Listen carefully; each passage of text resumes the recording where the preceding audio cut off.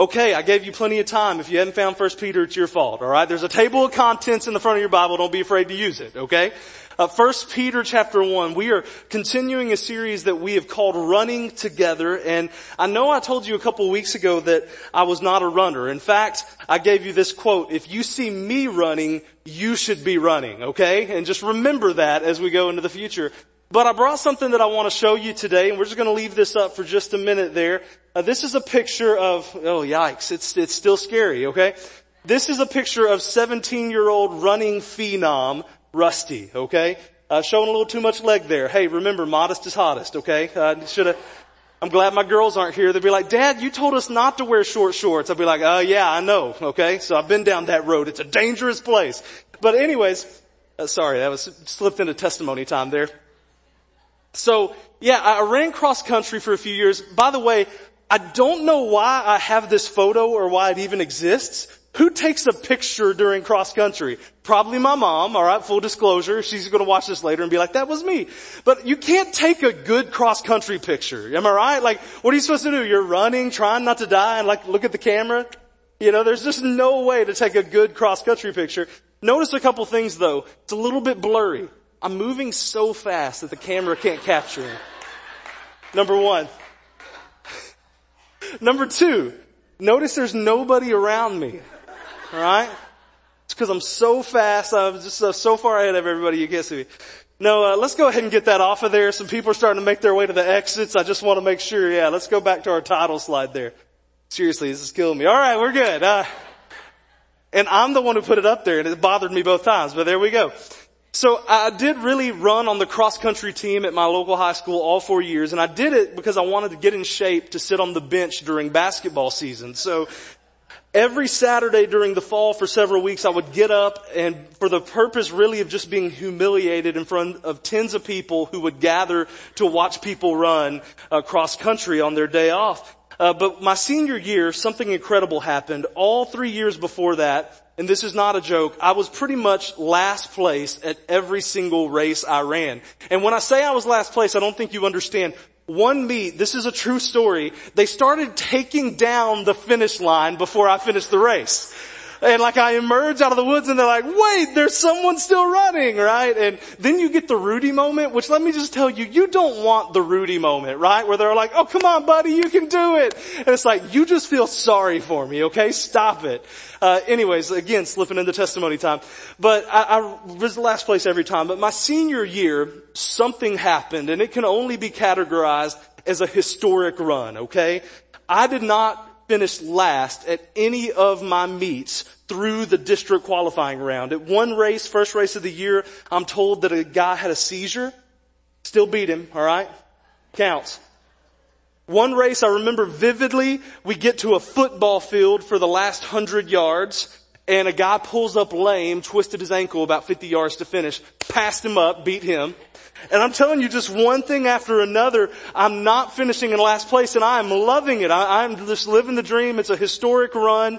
And all the way to district where the rest of my team, even though I was still finishing next to last, the rest of my team was doing really good. And they ended up winning second place in district as a team, thus qualifying us to go to the regional cross-country meet in San Antonio, Texas.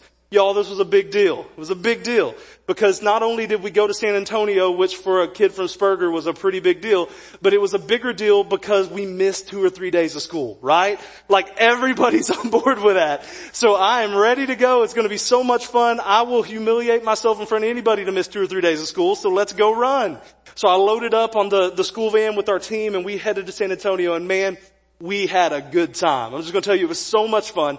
Friday we arrived and we started at the University of Texas San Antonio with this map and they said, hey, y'all go walk the course, familiarize yourself with it so you'll know where you're going. I'm not worried about that. I'm going to be last anyway. So I'm having a good time. I'm hanging out. There's people from other schools running. And my wife was in the first service. I still said it anyways. There were girls also running at this race. So I'm meeting people. We're having a good old time, right? And you saw that picture. Lady killer, am I right? Had those shorts on. They couldn't help it. So we're walking around. We're having such a good time, man. And I didn't really pay attention all that much. Get through that. We go that night and we were staying at a hotel. You know, it was a lot of fun. We met some other people there. there. We're having a great time. Drank a Dr. Pepper at like 11 o'clock. Who cares? Mom and Dad can't tell me no. I'm up at 3 o'clock still. And anyways, all that to say, next morning at about 9 or 10 o'clock, I don't even really know, the gun goes off and a group of the best runners in Texas and me take off. We're running.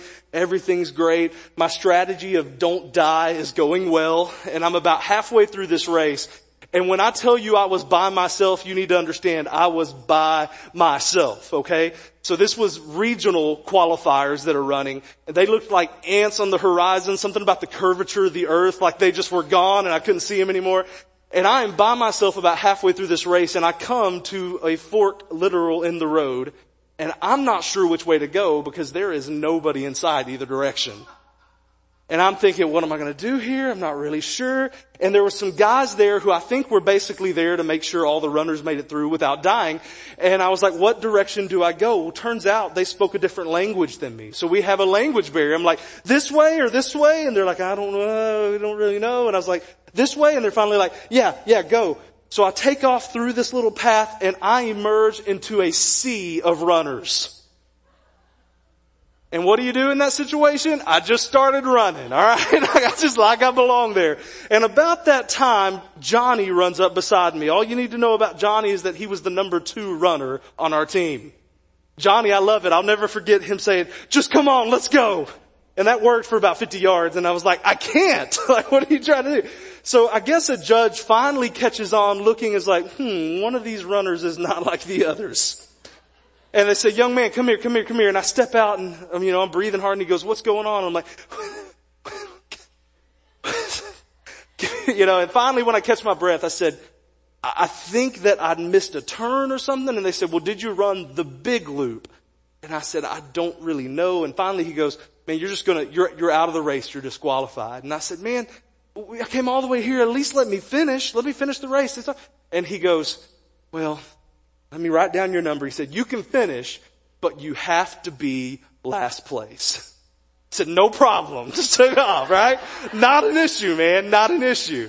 So thus ended my historic run of not being last place. But best part is, of course, none of the other races are like this, but this is regionals. They have like the fancy stopwatch and there's people lined up the last couple 100 yards cheering for you. So man, I came across the finish line about 10 minutes faster than my time had ever been before. Still last place, by the way. My coach, I'll never forget him being like, man, Rusty, wow, you really did good. Wow, what in the world? And I'm like, I cut off part of the course, coach.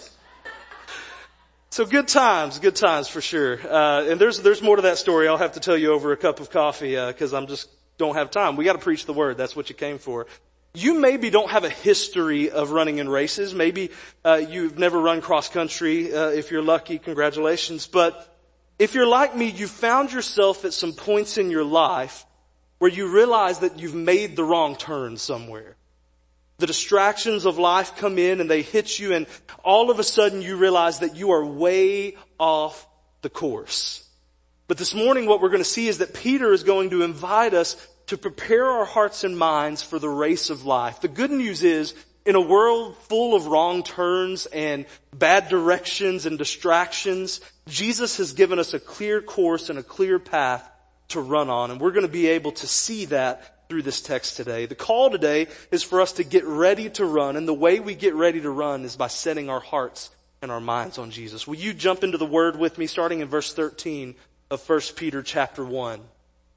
The word of God says this: therefore, preparing your minds for action and being sober-minded, set your hope fully on the grace that will be brought to you at the revelation of Jesus Christ. As obedient children, do not be conformed to the passions of your former ignorance, but as he who called you is holy, you also be holy in all your conduct. Since it is written, you shall be holy, for I am holy. And if you call on him as Father who judges impartially according to each one's deeds, conduct yourselves with fear throughout the time of your exile, knowing that you were ransomed from the futile ways inherited from your forefathers, not with perishable things such as silver or gold, but with the precious blood of Christ, like that of a lamb without blemish or spot. He was foreknown before the foundation of the world, but was made manifest in the last times for the sake of you, who through him are believers in God, who raised him from the dead and gave him glory, so that your faith and hope are in God. Having purified your souls by your obedience to the truth for a sincere brotherly love, love one another earnestly from a pure heart, since you have been born again, not of perishable seed, but of imperishable, through the living and abiding word of God. For all flesh is like grass, and all its glory like the flower of grass. The grass withers and the flower falls, but the word of the Lord remains forever. And this word is the good news that was preached to you. Will you pray with me? Lord Jesus, we come to your word asking you to do what you do when we open it. That's to speak to us, challenge us, change us, mold and shape us into the men and women you want us to be, into the church that you want to be. God, I pray that you would help us to discover today what it means and what it looks like to truly set our minds on you in such a way that you can change us from the inside out. We love you and we thank you for what you're going to do. It's in your name we pray. Amen.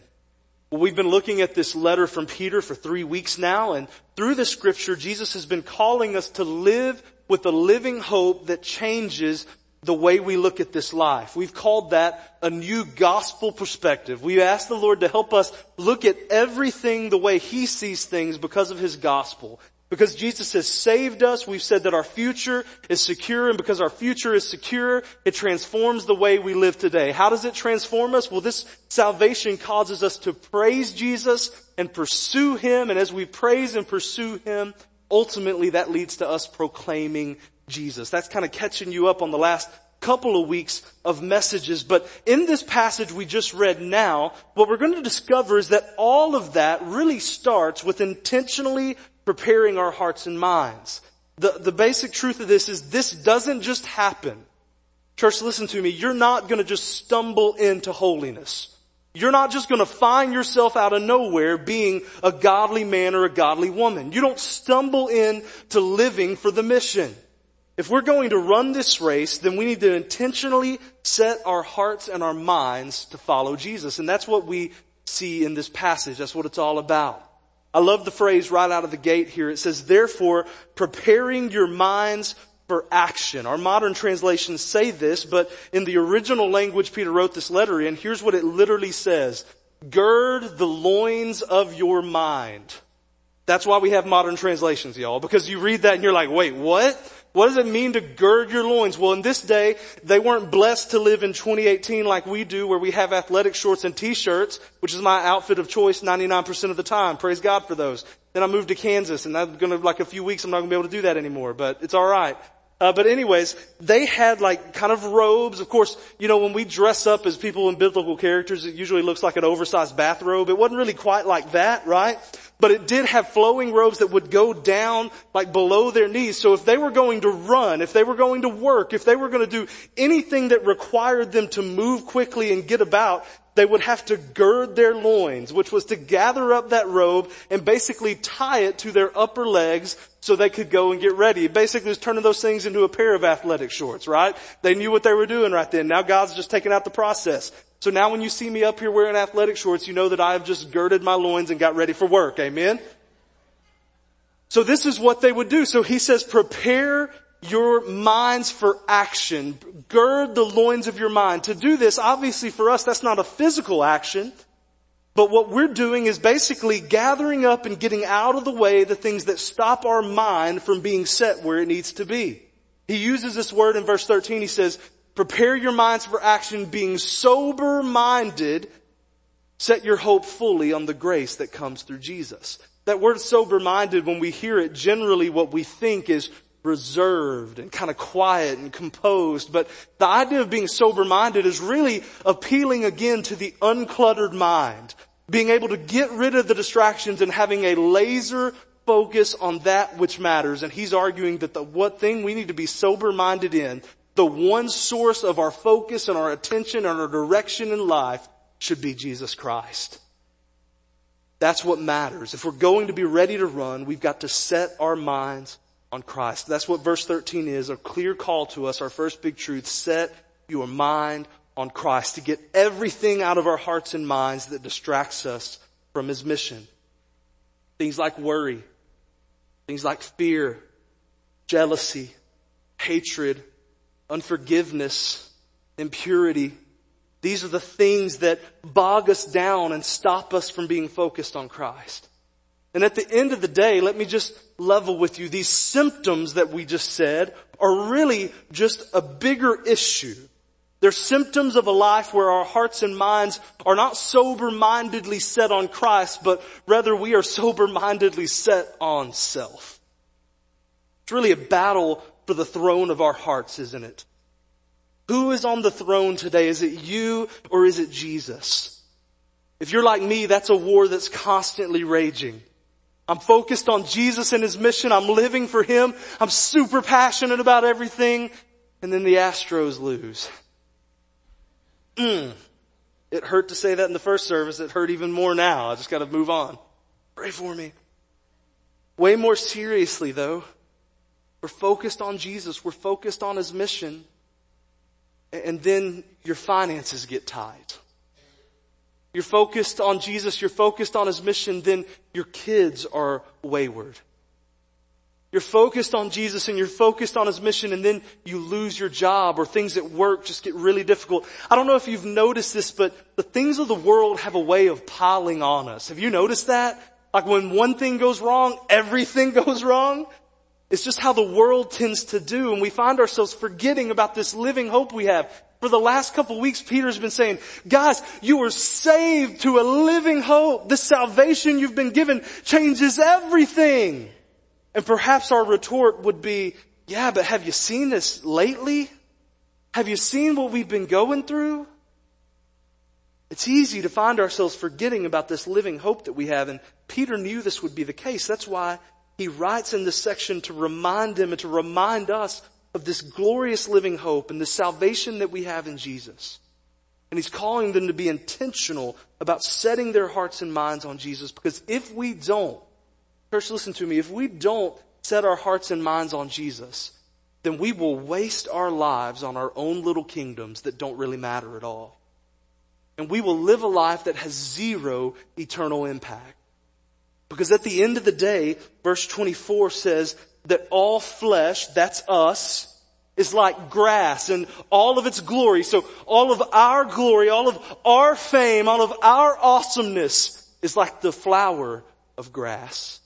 The grass withers and the flower falls, but the word of the Lord endures forever. What we do for Jesus will last forever and ever and ever. If we're going to make our lives count, if we're going to run together, if we're going to be a church that actually makes a difference, then we have to set our minds on Jesus today. So how do we do that? That's a great question. This will preach, right? That dog will hunt. We'll be like, yeah, set our minds on Jesus. Let's do it. As everyone leaves here and goes, yeah, man, that was a good sermon. I'm going to set my mind on Christ. Well, how do we do that? Well, I want to give you a couple of really practical things, but I also want to stop down for a second and just make sure that we're all careful here, because Peter doesn't prescribe a 3-point plan to setting your mind on Christ. We would like that, wouldn't we? We like to get things done. So it's like, boom, boom, boom, mindset on Christ. Let's do this. But we don't see that happening. Instead, we need to understand that this isn't a to-do list. This is a lifestyle.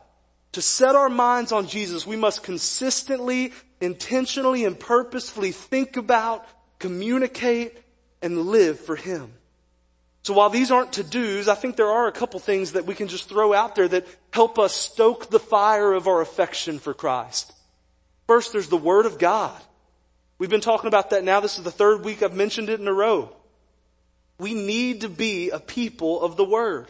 Pursuing Jesus means getting in His Word. And as we get in His Word, we grow in our knowledge and love for Him.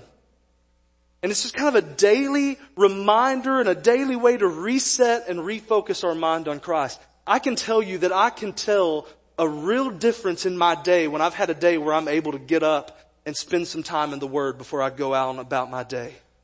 There's a tangible difference on days when I get to do that and days that I don't do that. And it's not because God, is so happy with me that I read the Bible that He releases His holy good vibes upon me.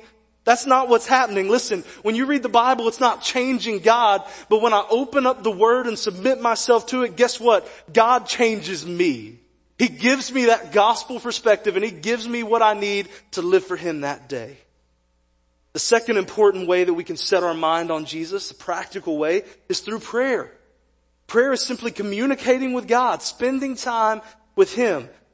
Again, I'm not trying to turn you into a monk. It's not like you pray enough that you can manipulate God, but instead, prayer is the most legit reminder that I need Him. I said when I was here back in August that our prayerlessness reveals our arrogance. We don't pray because we think we got this. But if we could just get a glimpse of the spiritual realm, I'm convinced that this morning we would have trouble not praying. If you knew how much your life, your family, and this church depended on prayer, I think we would have trouble getting off of our knees. Oh, that the Lord would make us a people of prayer. When we remind ourselves the reality through prayer and the Word that Jesus is the one on the throne of our hearts, it helps us set our minds on Him. I know that with the new pastor, everyone has been anxious to see what God is going to give us as a vision. What direction are we going to go? People will ask me, what's your vision for the church? Where are we going to move? What are things going to look like down the road? And I can just tell you something. I believe that today we would see a radical change and transformation in our church if we started here. If we started here all together seeking the Lord through His Word and through prayer.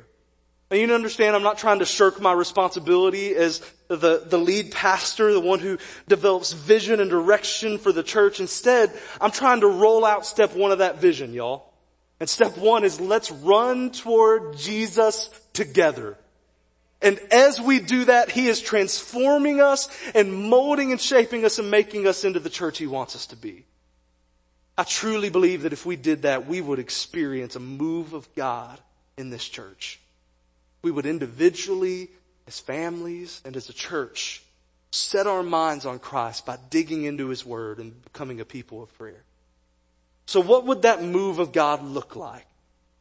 What would happen if we were to do this? If instead of just being another sermon, what would happen if we tried to run this play? What would happen if we stepped out of here and said, I'm setting my mind on Christ? Peter is going to show us a couple of results of a life that is set on Christ. And let's look at these today. These can kind of serve as a test for us. If you're wondering, is my mind set on Christ? These may very well be a good place for you to start and think about. The first thing is that if our minds are set on Christ, we will live like Jesus. We will live like Jesus. We're talking about obedience here. Peter says in verse 14, as obedient children, do not be conformed to the passions of your former ignorance, but as He who called you is holy, you also be holy in all your conduct. Now let's just level with each other. When we hear the word obedience, it automatically makes us cringe just a little bit. Here we go. We're going into this churchy stuff, all these rules. I knew it was coming. I knew this church was too good to be true. Now they're going to say, do this, do that. This is what it's all about.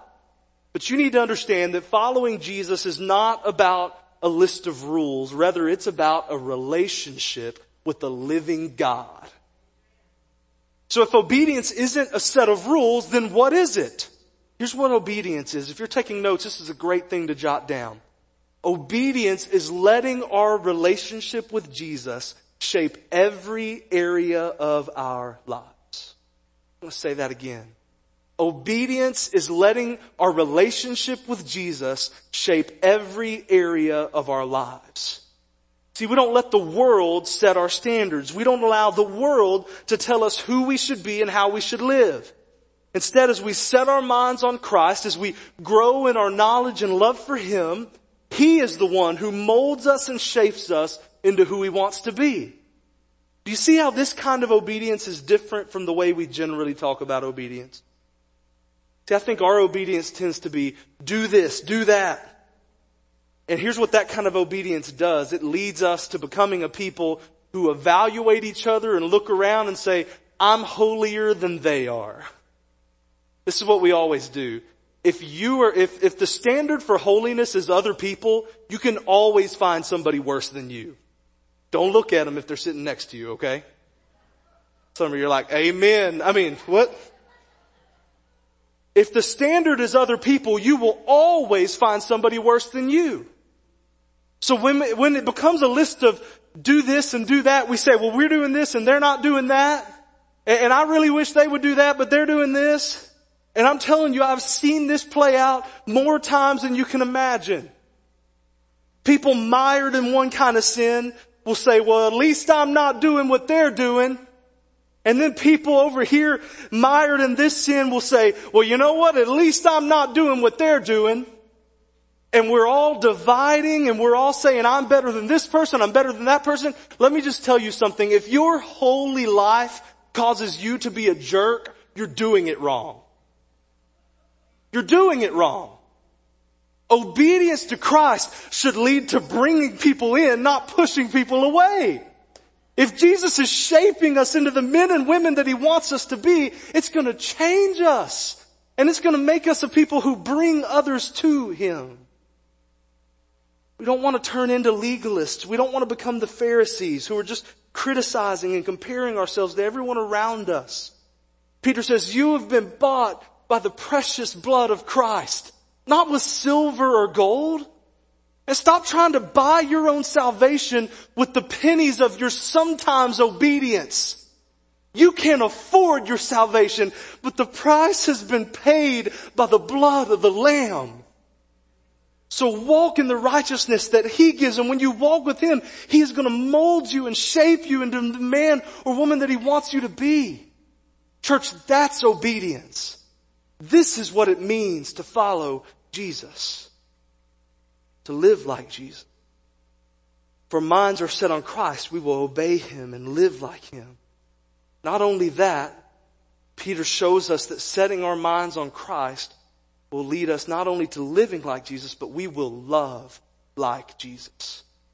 We will love like Jesus. Look at verse 22. Having purified your souls by your obedience to the truth for a sincere brotherly love, love one another earnestly from a pure heart. This is a weird verse, and you might not pick up on it when you just read it quickly. But essentially, the literal translation Peter is saying here, since you're loving one another, love one another. It would be the equivalent of me saying, hey, all you guys sitting out here, go ahead and sit there, please. You're like, all right, will do. Why is he saying this? Well, what's happening here, we don't see it in English, but there's actually two different words there for the word love. This first word, it comes from the word phileo, which is kind of a brotherly love, a camaraderie. It's the type of love, basically, to illustrate this, when you walk into your favorite sporting event, and you walk in and everybody's wearing the same colors as you are. Everybody's rooting for the same team. You don't know the vast majority of the people there, but as soon as you walk in, you're on the same team. You're all rooting for the same people. You're all going the same direction. And it is an awesome thing. And listen, Peter commends that, doesn't he? He says, hey, you guys are doing great with this phileo brotherly love. Keep that going. He says that all of us should desire that. In fact, I would say that as a church, that's what we want to happen here. We want people to walk in. If you're visiting with us, if you're hanging out with us, we want you to walk in and feel the love. We want you to know that we are all on the same team, running together towards the same goal, and we want you to be a part of that. It's a good thing. But Peter essentially says, don't stop there. Since you have this brotherly love, let it lead to loving like Jesus. The second word that he uses for love is agape. And this is a whole new level of love. This is the love that is used to describe the love God has for us. This is the self-sacrificing, never going anywhere, I'm here for the long haul type of love. And Peter says that if our minds are really set on Jesus, if He's really the one shaping our lives, then we will be a people of this kind of love. People will come because of our brotherly love and the camaraderie we have, but they'll become a part of the family and experience the deeper love that comes from a pure heart. He's basically saying no more living on the surface. No more living on the surface. If we're going to do this, if we're going to really be a church, then we need to move from liking each other to loving each other. Now, people usually say, well, I love them, but I don't like them. You heard that before? Usually that means you don't love them or like them. Let's just be honest. according to God's standard of what love is. But we've got to move from just being a place where we like each other, we have that phileo love, but we never go deeper. Can I tell you, churches that never do that, and by the way, I think the vast majority of them are there. You can find that same kind of love, that same kind of connection, this same kind of camaraderie. If I were to go today and put on a Chiefs hat and a Chiefs jersey, which by the way would be blasphemy, but if I were to do that and go find myself a sports bar today, I would find instant camaraderie, wouldn't I? You're like, yeah, let's go, let's do this. And we'd all be on the same team. Everything would be going great. But listen to me. Too many churches today are not even doing it as well as the sports bars. You can find better love and that brotherly love, camaraderie sent somewhere else. But even churches that are doing that well, listen to me when I say this. We never go further. It's a cool place where we all like each other and we enjoy hanging out, but we never move to this agape love that the Bible describes. This love that's willing to sacrifice for one another. This love that is willing to walk through life with each other.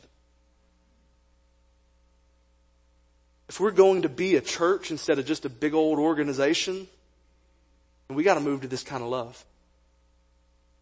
Hey, if you wanted to be a big organization, you hired the wrong guy. I didn't come to run a nonprofit. I came because I wanted to be a part of this family. And I wanted us to be running together towards the mission that God has for us.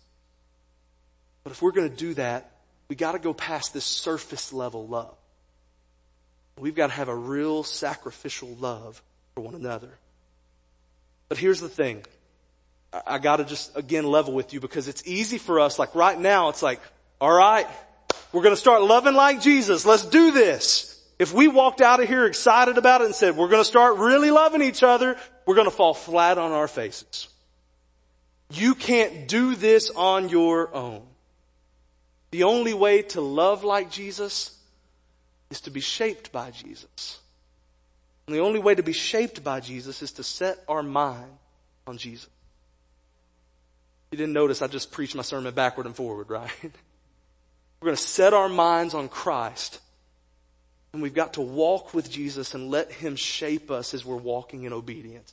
And only then are we going to be able to really love people like we've been. You'll notice that 2 of the points of this message are part of our mission. We can go ahead and throw that slide up there that has our mission statement. To reach, teach, live, and love like Jesus. Again, I know that as the new lead pastor, people have been like, what are we going to do? How are we going to reach this community? What are we going to do to get out there and make this happen? And can I just tell you, I'm excited that you are excited about that. I am passionate about reaching people, and I want to see us go outside of the walls of this church and reach this community for Christ. And I'm pumped about what God is going to do in and through this church in that. But it is so critical that we stop down, and that's why we've done this for this season and these few weeks together. It's so important for us to stop down because the reality is this. We cannot reach and teach people about Jesus if we are not living and loving like Jesus.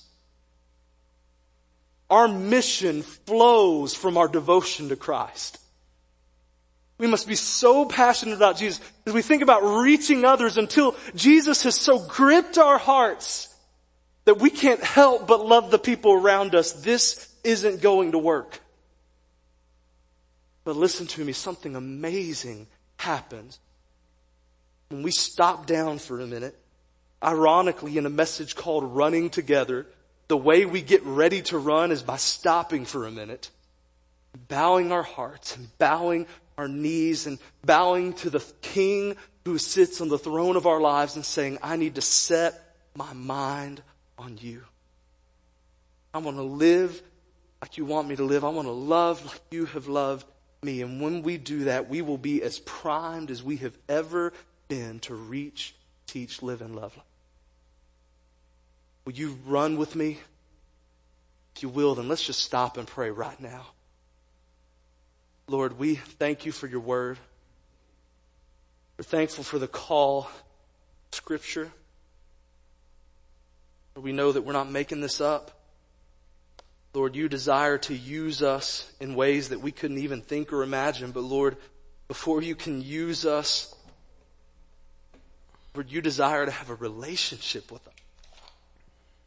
Your grace is so incredible that you don't just want to clean us up, Lord. You love us so much that you want us to come to you so that we can have a real relationship with you. And Lord, when we set our minds on you and when we are digging into your word and praying, God, you're going to mold and shape us into who you want us to be. And you're going to give us the ability to love the people around us so that we can fulfill this mission you've called us to. Lord, we love you and we thank you for calling us your own. Lord, I pray that if there's anybody in here who doesn't know you, that, Lord, today they would start the race and be running with us. We can't fulfill your mission until we have been saved. So God, I pray that if there's anyone here who needs you, today would be the day of salvation. Lord, I pray for those of us who have been called out of darkness into your marvelous light, that we would walk in that light and run into your purposes, into your calling. We thank you for what you're going to do, Lord.